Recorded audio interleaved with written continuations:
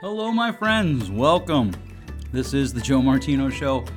What are we going to talk about today? Let's talk about some concepts that will help us be better communicators when we disagree.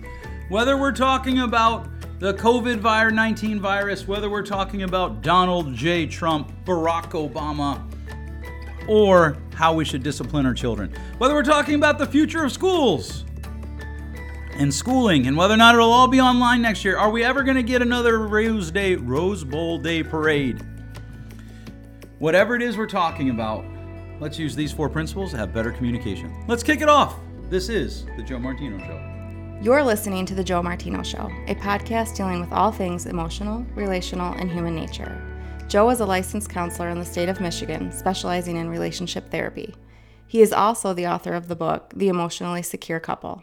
All advice offered in this episode is offered for entertainment and educational purposes only. Enjoy the show. Okay, let's kick this off. What are we going to talk about today? I mean, there's plenty we could talk about. Things are getting canceled. Parades that happen for Thanksgiving have been canceled. Parades that happen for Christmas have been canceled. Rumors that more are coming. Friends on my right say that President Trump has gone above and beyond. Friends on my left say he's done nothing. Friends on my left say that Governor Whitmer has been amazing, for those of you who live here in Michigan. Friends on my right say that she's a tyrant. And friends in the middle have different opinions. Here's what I think about this pandemic, epidemic thing that we're dealing with. And we're not actually going to talk about this today. I don't think. We either have lost or do not have, never had, the ability to have critical thought conversations. It's everywhere. I don't care if you're talking about what Trump's done, what Whitmer's done, what your governor's done, what your governor hasn't done, what your local fairground did or didn't do with a dunk tank. Whatever, we don't have critical conversations about what's going on in our lives. I've listened to, I've been a part of conversations where people don't actually employ logical skills. And it is I am not the, oh my goodness, the sky is falling, society's over. But it will destroy, a society that cannot critically think will be destroyed from within. It will literally destroy itself. Because if your feelings run the show, I'm not saying you ignore your feelings. I am a counselor. I believe in the value of feelings. But if your feelings run the show, you cannot think through what you're feeling and make decisions to act against what you're feeling. And that is our society's response to this pandemic. And before anybody starts, with, we should honor our feelings by always acting out of them, we don't actually believe that at all. I guarantee you we don't believe that. Because one of the things that we teach our children is that even when you feel like hitting someone, you don't. When you feel like doing this, we start that at such a young age, but then somewhere, maybe in the tween years, maybe even earlier than that, we stop and we're like, okay, well, if that's how you feel, then we have to honor that by living out of it. And that is just straight up hogwash. There is no value to it.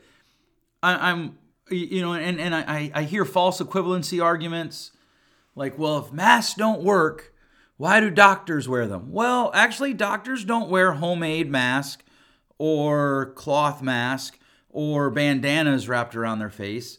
They wear medical masks. So you're not comparing the same thing there. You're making a logical fallacy. Well, this is created by the Democrats, and there's 15 country states that have agreed to create it to bring Trump down. Really? He's done in 4 years. Even if he gets reelected, he gets 8 years total. Like, how do you... we've been around a while. Like, there's just not logical arguments.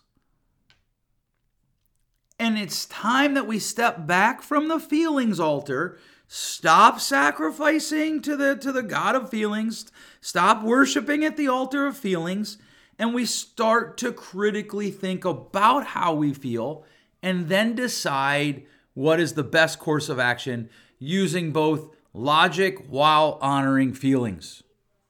I think what's highlighting this is the fact that we're all scared. We're all scared we're going to get it. We're going to die. We're going to relive Italy.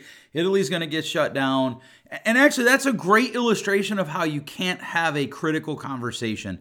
And part of it is because the English language has so many words that sound alike and have different meanings. Often when people think critical, well, you're just criticizing me and you're a hater. But if you want to test my theory about the fact that we struggle to have critical conversations in America, find someone who believes we should go to socialized medicine and ask them, hey, have you considered the possibility that the reason Italy had such a problem was because they have socialized medicine? The conversation won't go anywhere most of the time. Maybe you know a friend, I hope you know friends that you could have those types of conversations with. But it won't go anywhere because immediately there's fire and brimstone, and we are like in a 1945 tent revival meeting. And the only thing is, instead of preaching the Bible, the person's preaching their own political ideology. And it's killing us. It is literally killing our country. It is destroying us. And I'm sick of it. I'm tired of people being keyboard warriors. All they have to do all day is put up articles about how either masks are designed by the government to control our lives, or if you don't believe in wearing a mask, you just don't care about people. Maybe those are the only two possibilities, but I doubt it. And maybe we could actually learn to honor each other. Maybe we could actually learn to disagree. Part of it is, and we've talked about this in the past, I think we have to be friends with everybody. Somebody put up a picture of a tweet the other day where it was a sarcasm post, and someone tweeted that one of Jesus's underexplored miracles was the fact that he had 12 close friends in his 30s. And immediately somebody put up, well, we know how the one ended. Which is funny, but it also kind of reveals a little bit about the psychological mindset of us when it comes to friendships. We have to agree on everything, and if we don't agree, then we're done. And then we are, if the friendship ends badly, it was all a waste. So why even bother? Don't risk anything. Why even bother? And there's a lot there. And I realize I'm probably into rant land now. I'm probably beyond an introduction, and I'm into rant land. But this just drives me bonkers. Bonkers. I'm tired of it. And I'm hoping that we could start a movement where a lot of people are tired of it, and we could actually embrace the idea that you and I could be friends and we could disagree on something. You might think Honda's the best car ever made, and I might think, well, that's actually a lawnmower company. I'm a Ford man, because there's just something women like about a pickup truck. Those of you who enjoy country music will enjoy that joke. Those of you who think country music is redneck and backwards and I must be an idiot will not enjoy that joke. But we've got to change how we're having conversations about things that matter to us. That's what makes the COVID-19 response so interesting for me as a mental health care professional to watch, because it highlights almost all of the problems that I see in the room when I'm working with a couple, when I'm working with an individual. There's denial, there's dismissal, there's diminishing of the other person's point, and it's attack, not listen. And there's probably a host of reasons for that. Maybe I should actually script out a whole episode about how I think we've come to the place where we have these very narrow parameters of intensity that we're allowed to express in society. And so if someone expresses something outside of those very narrow parameters, they're yelling, they're a hater, they're whatever. And so we've lost it. We've lost the peace. Back in the day, and when they used to plow fields, of course, they would use a horse, and they would drag the plow behind the horse. And how you would make sure, even with tractors, how you would make sure that your lines were straight is you would pick a point in the distance, and you would make sure that you were constantly headed to that spot, and that would make your line straight. We have to be able to do that with our logic and our brain and our thinking through our emotions and our feelings. We've got to find the place that we want to head to. Because, I'm not the chicken little guy, but I am concerned. We've lost our ability to have critical conversations, and relationships are blowing up about it. I put up a question on my own personal Facebook page a few weeks ago regarding, someone said, why can't we share political views without getting angry? I'm like, well, I want to know why we can't share political views, have political conversations without hating. And people are like, well, I just think this is one person, a guy I know, who lives in Georgia. He said to me, well, I just think that this is not actual reality. It's just people disagree. And then somebody will be like, oh, well, they're just hating on me. Quote, haters gonna hate. And I think that's part of it. Like, we've definitely embraced part of that as a society. We've embraced that. If someone disagrees with you and you can label them a hater, you can disagree. You can just dismiss them. But then the reality is, and I told him this, I sit in the room with a lot of people who no longer talk to their adult parents because their parents support Trump, or they no longer talk to their adult children because their adult children supported Bernie or Biden or whoever. Like, that's insanity to me. You're going to stop talking to a family member because of politics? Well, but politics matter. They drive our world. Maybe that's the problem. But maybe we've gotten away from government for the people, by the people. That's a whole nother day, probably a different show altogether, not even on this particular show, right? This is supposed to be about the things that make us human. But one of the things that makes us human is the fact that we don't agree, and we should be able to disagree in a way that is healthy. And so to that end, today, what I'm actually scheduled to talk to you about, I make a little schedule, usually about 6 to 8 weeks, sometimes 12 weeks out. What I am scheduled to talk to you about today is how to communicate when you seem to keep running into road barriers of disagreement. A lot of times what happens is two people engage in a conversation, maybe two people that love each other, that promise to love each other forever, no matter what, for better or for worse. And we've talked about this in the past. The other person's doing something and you want them to do it differently. And rather than living in that tension, they tend to try to control each other. They tend to try to manipulate each other. All things that you can see in the conversations regarding COVID-19 and the coronavirus response as a country. All the things that you see that are negative in those conversations, I often see in couples in therapy because we tend to communicate the same way. And so they twist over these disagreements, they get passive aggressive, they engage in the 4 emotional hazards, which if you remember, if you haven't read my book yet, I'd highly recommend The Emotionally Secure Couple. You can find it wherever books are sold. Amazon does have it in the Kindle format. Unfortunately, because of my agreement with Amazon, that is the only digital format currently. And so as they engage these conversations, they fall into these 4 emotional hazards, which is, first of all, the negative feedback loop. Everything goes wrong. It doesn't matter what you're talking about. Once the fire is set and you're off and running, everything is wrong. Mutual blame. This is where it's not that we have a disagreement that's the problem, or there is this behavior that's the problem. It's you are the problem. You are the issue that I think should change, and it becomes an attack. Then there's hunting and running, and you probably have heard this as blowing up and shutting down. I don't like the blowing up and hunting and shutting down analogy, because a lot of times the hunter, which is typically labeled as the blower upper, they don't yell, they're just sarcastic. And so the person uses sarcasm, or they engage in yelling, they engage in some sort of verbal escalation to shut things down. And then the runner, they just tend to sit there and they don't actually do anything. It's just sitting there, and if you're dealing with someone who's a runner, it's just straight up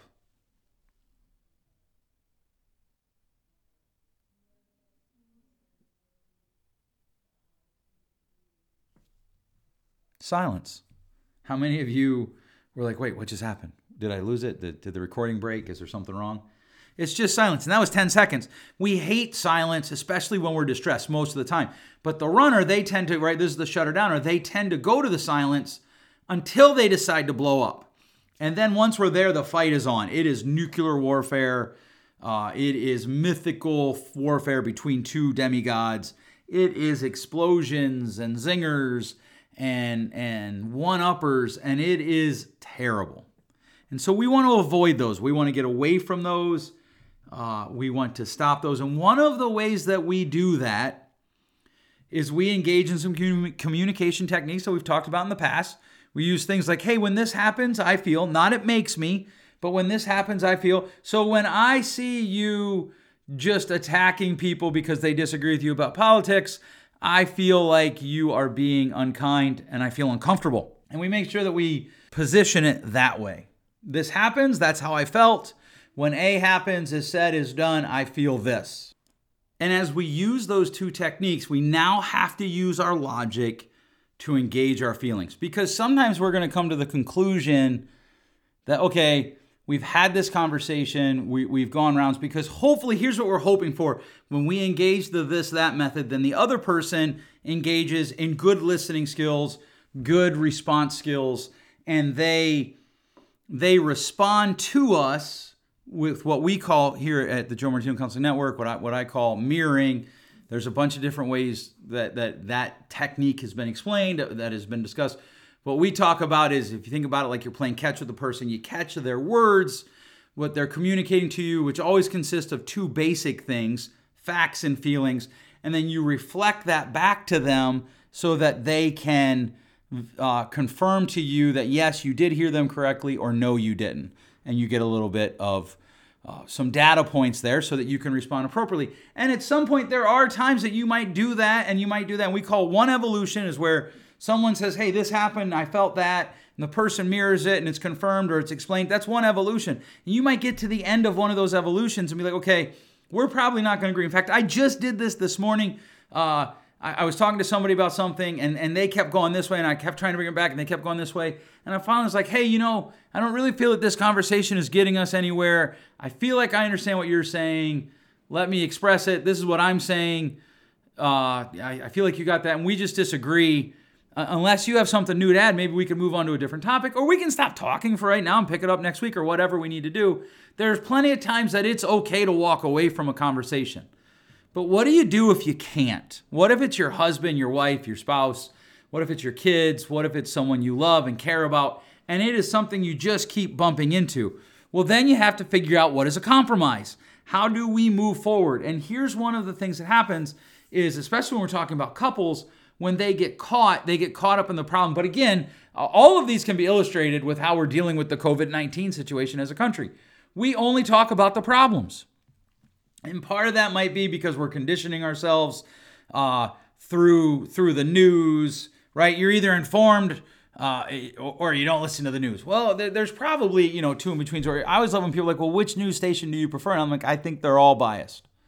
Oh, so you're not informed. I guess maybe that's a conclusion you could come to, but I don't find that people who consume the news regularly and then get dialed up about it are healthy. Now, I want to make sure you heard that middle part, and then get dialed up about it, are healthy. And so, we condition ourselves to just hear the problem. So here's what we want to do. I want you to really think this through. Once you're engaging in the good communication techniques, you do have to be able to define the problem. If there is two of you, so let's say it's you and your spouse, you and your life partner, what is your problem? What is their problem? What is your view of the problem? What is their view of the problem? You need to be able to define that down to one or two sentences. And most people, that's where they stop. You said this. No, I didn't. Yes, I did. No, you didn't. Whatever. I got messed up on the pronouns there. And then, what is the solution? And here's the thing about this. Most people get caught in a conceptual solution. That's it. All they do is they bring up the concept. Well, I need you to be more affectionate. I need you to be more trustworthy. I need you to blah, blah, blah. Whatever the blah, blah, blah is, if it's just a concept and there isn't measurement to it, we're in trouble. To that end, here are four, not rules, but four steps that I think you will find helpful in an attempt to have better conversations with people you love and disagree with. And even if you don't love them, but you disagree with them, you can still utilize this as a means of good conversation. Because especially for couples, one of the things that happens is, well, let's just say that I said to you, I don't think cloth masks are effective. Here's what I've noticed. People then assume I don't wear a cloth mask, which isn't true. So I have to listen to that, but I've got to be able to listen and respond in a way that fosters conversation. Or let's say to you that I liked some of Barack Obama's policies and some of Donald Trump's policies. Then I must have serious issues that I can't resolve. So we start with seeking for points of agreement. Whenever you're having a conversation with someone, seek out points of agreements, because most of the time, these disagreements come down to, I want you to do something you're not doing, or I want you to do it in a way that you're not doing it. And so the fires start. And a lot of times this is like at home with the person we love, but I see it in society again. So you think about it, let's say that somebody wants to go back to school, or someone wants to, well, I'll give you one. A couple years ago, I wanted to take a course on public speaking. And I felt like my public speaking portion of my career had kind of stagnated. I was speaking a couple times a year, locally, even regionally, but I wanted to grow that. And so I found this course online that was a course to help you grow your speaking skills. And I went to my wife, I'm like, hey, I want to do this, but it costs this. And she's like, that's a lot of money. I'm like, I agree, that's a lot of money. There's a point of agreement. She was like, I'm not sure we have the money to spend right now. I'm like, I agree that we might not. Here's my concerns about, or here's why I want to do it. This is what I'm hoping to accomplish by doing it. Now I'm defining the solution. This is what I'm hoping to do by doing it. Here's how I think we fund it, etc. We ran it out, and I ended up not doing it. But we started out with finding points of agreement. And one of the things I said to her was, I'm afraid if I don't add to my toolbox, that I will not actually go past this place that I'm at. And it's a goal of mine to go past the place that I'm at. And so I have to, and she's like, yeah, I can see that. And so we're seeking out points of agreement. That's the very first thing we want to do. Whenever we're disagreeing with someone, we want to find the points where we agree. Because a lot of the times you're going to agree on more things than you disagree on. Now, there are some people that I just almost always disagree with them. I actually have some people that I really appreciate in my life, but when we get out of very, very close to home topics, I disagree with them on almost everything. I was talking to a friend of mine the other day, and I love teaching and learning and schools and teachers, and I think we need reform. And to me, those are not mutually exclusive. I'm not sure I trust all the numbers that I hear every day regarding COVID-19, regarding who's leading what poll, because our world has become, I'm afraid our world has become this thing where it doesn't matter if I lie if it furthers my point. And that concerns me.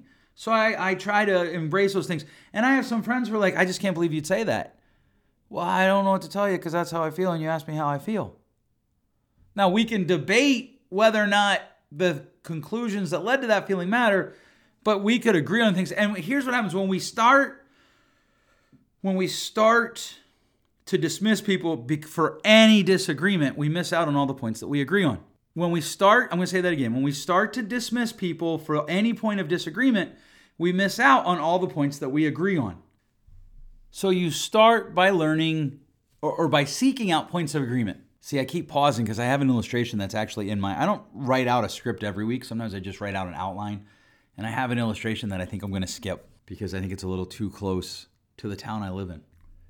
Okay, so there's that's at least one ADHD moment for this episode.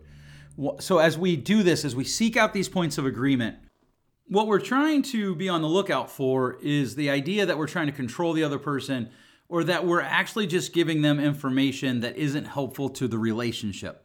We're ranting at them. We don't want to do that. So we want to back that down.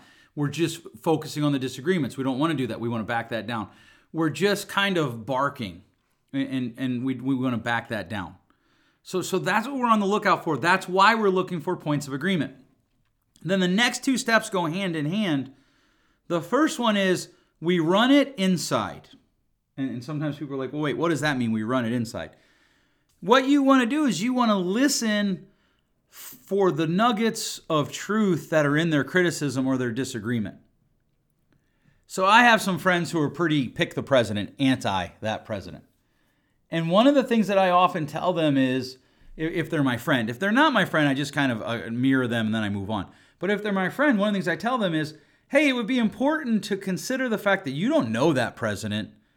You disagree with their policies or this thing that they did. So maybe you ought to talk about how you disagree with that, because one of the 6 rules of good communication is dealing with issues, not people. And that's important for people to accept. And so when you're talking to your spouse, this is a person that you love, that you've promised to love forever. Or when you're talking to your children, it's amazing to me when I watch people talk to their children, they just dismiss anything their children tell them about what they could improve on. Hey, Dad, maybe you could do this. And it's just dismissed. Hey, Mom, maybe you could do this. And it's just dismissed. And if that mom or dad wants to be a good listener, if that spouse wants to be a good communicator, they have to hear the criticism and run it inside first for, okay, maybe that is it. Maybe that is something that I need to change. Maybe that is something that I need to improve.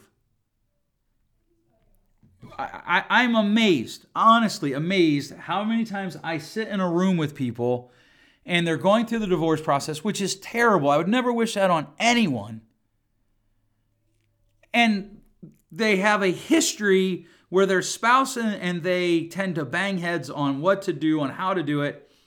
And so the last time we met, I was like, okay, you're going to go to your spouse and you want to ask for this, so we're going to practice that right now. And we practice it and they iron it out. And they go to their ex-spouse and they ask and they get what they want and they're mad. Because of this little ancillary thing over here. Well, they didn't want to do it 3 months ago when I wanted them to. That's silly. That is a great way to shut down conversation and communication. If you run it inside first, you're seeking points of agreements, and then you take the information and you run it inside first, you listen to what's going on. And here's what happens. When you run it inside first, you can avoid mutual blame, which is that second emotional hazard that we talked about. So if my wife comes to me and she says, hey, I think you were too hard on Joey, my gut natural reaction is like, no, I wasn't. But if I'm going to run it in first, I have to actually examine myself. I have to stop and examine myself and ask myself, well, maybe I was. Or maybe I could say to her, okay, well, what did I do that was too harsh? What do you think I did that was too harsh? And then I have to take that answer and run it inside. Running it inside means I take that information and I examine my own self. I examine my heart, my actions. I might ask myself questions. Well, if someone did to me what I just did to my son, how would I feel? Or if someone said to me, maybe she's like, hey, you said this to me and it hurt my feelings. Or I feel like it was too harsh. Okay, fine. Would I feel like that was too harsh? Because that's possible. Or, yeah, I could see how you feel like that was too harsh. I raised my voice. Or I might even say, I'm not sure I agree. But here's the thing. The more often my spouse or the person that I'm in conversation with sees me run it inside and say, okay, I can actually see that, because we're seeking points of agreement first. And then as I run it inside, be like, yep, okay, yeah, oh yeah, I did that. Did not mean to. I apologize. The more times I build that, I build a relational equity, and it allows me to be a better communicator. The more times I go to my kids and be like, oh, yep, you were right. I was wrong there. It makes me a better communicator to my children. What I typically see when I'm working with a couple is the husband brings a criticism to the wife and she responds with an immediate, well, no, you're wrong and here's why I'm right, to which he responds with an immediate, no, you're wrong and here's why I'm right. And they never actually stop to run it inside and examine themselves. Because once you do that, you can run it out. And you can actually say, I'm not sure I agree with you. Now, we still want to do all good rules of communication, good principles. Is it kind?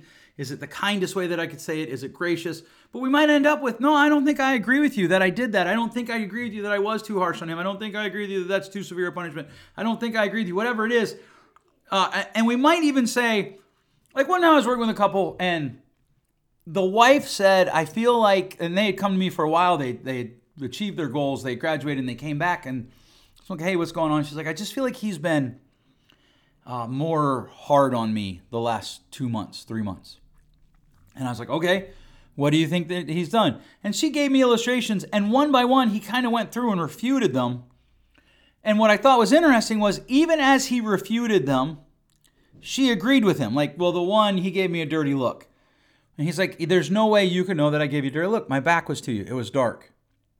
And she was like, okay, well, that's actually true. To which then I immediately am like, well, wait, how do you know if he gave you a dirty face if his back was to you and it was dark? That doesn't make sense. Well, it was his tone. Okay, so was it a dirty look or was it his tone? And so we kind of worked through that for a whole session. The next week they come in and he says, I want to propose something. I think that a lot of this, I've been harder on her the last 2 months, is because her mom is dying, and that is taking a toll on her because her mom, his mother-in-law, obviously lived with them, and she was providing hospice care, and that is taking a toll on her that we had not considered before all of it started. And so when it comes to interpretation, energy, she's running out. He obviously had a good counselor because he used great words there. That was a joke. But as you do that, as you run that out, that's running it out. He ran it in first. He listened to her.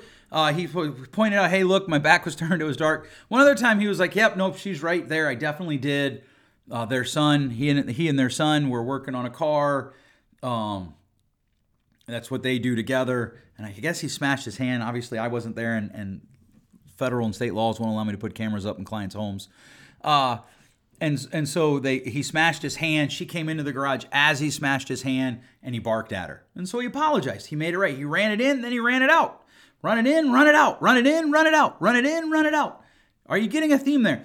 Because here's what happened. Because he ran it in first, she was very receptive to him running it out. She was very open to him running it out to her. And I've seen this true in discussions over politics. I've seen it true in almost any discussion where there's disagreement. You run it in first, then you run it out. That's very important. As you do that, the last step is triple D, baby. Define, define, define. Make sure you agree on words. I once said to a client, like I say often to clients, trust is always given. It's never earned. If that's the first time you've heard it, maybe you disagree. The other person has to prove themselves trustworthy, but it's impossible to earn something that is given to you. That by definition, those two words cannot coexist around the same thing. And immediately, the client disagreed with me. That's not right. That's not accurate. He has to earn it. Nope, he has to prove himself trustworthy. Well, now you're splitting semantics. No, I'm not. I'm trying to define, define, define. Worked with a couple one time and the wife said, I need him to initiate sex more. Okay, how many times last year did he initiate sex? And first off, here's what's interesting. I asked how many times he initiated it. What she said was, well, we probably had sex about 6 times last year. Once every other month. That's not what I asked. Not that it's wrong that she answered that, but I want to point out that's why we stay in the define, define, define. Because let's just say, no, there was no emotional energy from me into this conversation about how many times they're having sex. But if it's the two of them and there's a high emotional energy and they're ready to fight and he asks a question and she answers one that he didn't ask, they're off and running.